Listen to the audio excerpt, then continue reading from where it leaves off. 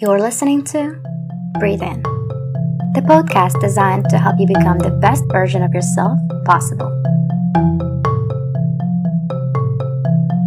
This is a safe and healthy space where you can dive deep into the physical, emotional, and spiritual realms, connect and get intimate with your inner world, and explore the outer universe. We will be discussing on how to find your balance, release what's not serving your highest good, and manifest the life that you desire and absolutely deserve. Now, take a deep breath in and tune in.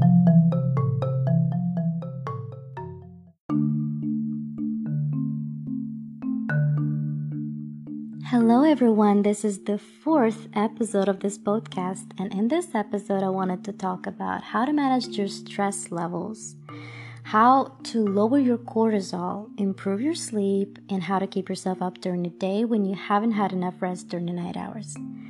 Quick disclaimer, none of this is intended to be taken as a medical advice, and I am not a medical professional. Any claims and scientific information given are based on available research and my personal experience. Please take into account that such things are highly individual and there is no general cure that applies to all when it comes to physical and mental health. Alright, we can get right into this episode. Now we are talking cortisol. What is cortisol and what does it have to do with our stress levels and what impact does it have on our sleep? Well, cortisol is a stress hormone. It is produced by the body in stressful situations as well as with strong physical exertion or with insufficient nutrition. It is a biologically active hormone of a steroid nature which is secreted by the outer layer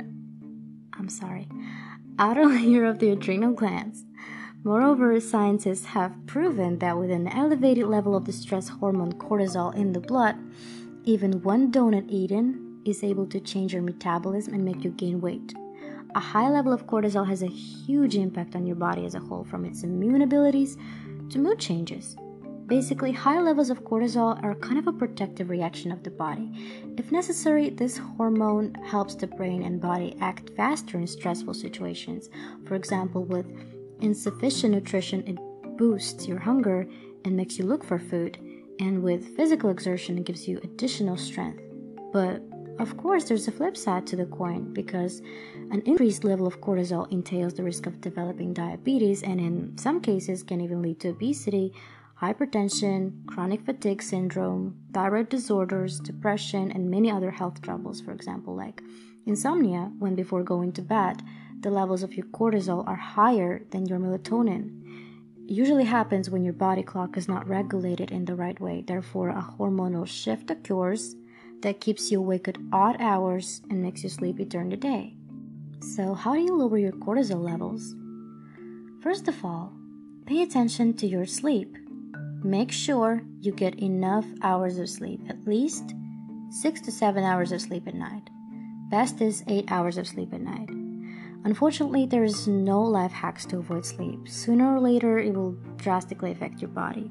Sleep is number one, and it always goes number one, no matter the tempo of the life you're living and no matter how stressful your daily life is, because good sleep is directly linked to hormonal balance, and hormonal balance is directly linked to sleep.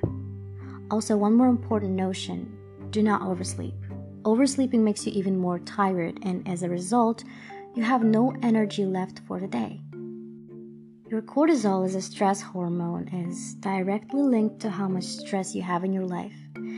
If you're quite expressive and easy to get annoyed by things, you feel like everything in the world annoys you. The thing is, your cortisol levels might be a bit higher than normal. So try to limit unnecessary stress in your life by controlling your mindset. People who learn how to cope with stressful thoughts will manage their cortisol levels better. Also, pay attention to your diet. Your diet should not only have enough calories, but also nutrients.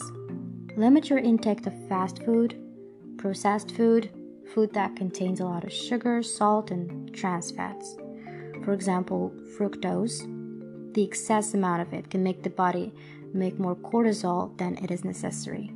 Under stressful conditions, cortisol provides the body with glucose by tapping into protein stores. elevated cortisol over the long term consistently produces glucose, leading to increased blood sugar levels. So you might also need to limit your sugar intake, which can be stressful at first, but will be very beneficial for you long term. Trust me, I know from my own experience. I tried it.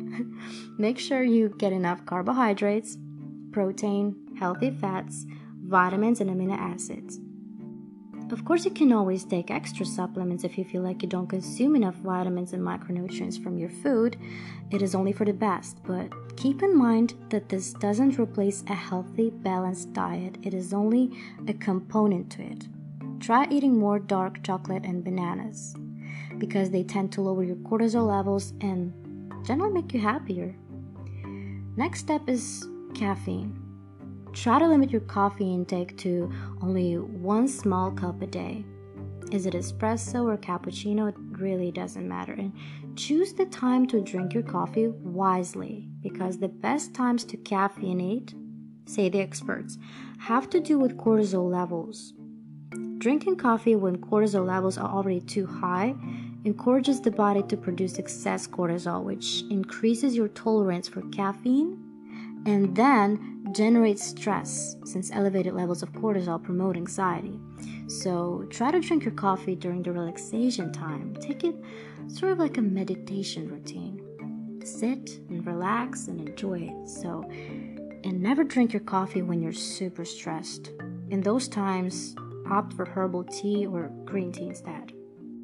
And of course, manage your carbohydrates intake, because carbs, generally, they elevate blood sugar more than other food categories, which is more than protein, more than fat, and others. Because when the levels of your blood sugar rise, which is directly proportional to the intake of your carbohydrates, you cause your body to make more insulin to manage the increase. So higher carbs means lower cortisol, and higher cortisol means lower carbs. So keep that in mind, because I guess this is directly proportional to why the elevated level of cortisol in your blood is linked to diabetes, because of the insulin. So next step is inflammation. Cortisol functions to reduce inflammation in the body, which is generally good, but over time, these efforts to reduce inflammation also suppress your immune system. Chronic inflammation caused by lifestyle factors, let's say, such as poor diet and stress, helps to keep cortisol levels high, which is wrecking your immune system. Moreover, by lowering your sugar intake and increasing the intake of alkaline food, you keep your cortisol and insulin levels balanced. Also, anti-inflammatory supplements might help you along the way. But before taking any herbal supplements, I personally recommend to consult your doctor or holistic healthcare nutritionist. So this is pretty much it for this episode. Pretty short, pretty simple. Hope you liked it, and I hope you have a productive day, and you will hear me very soon. Bye, guys.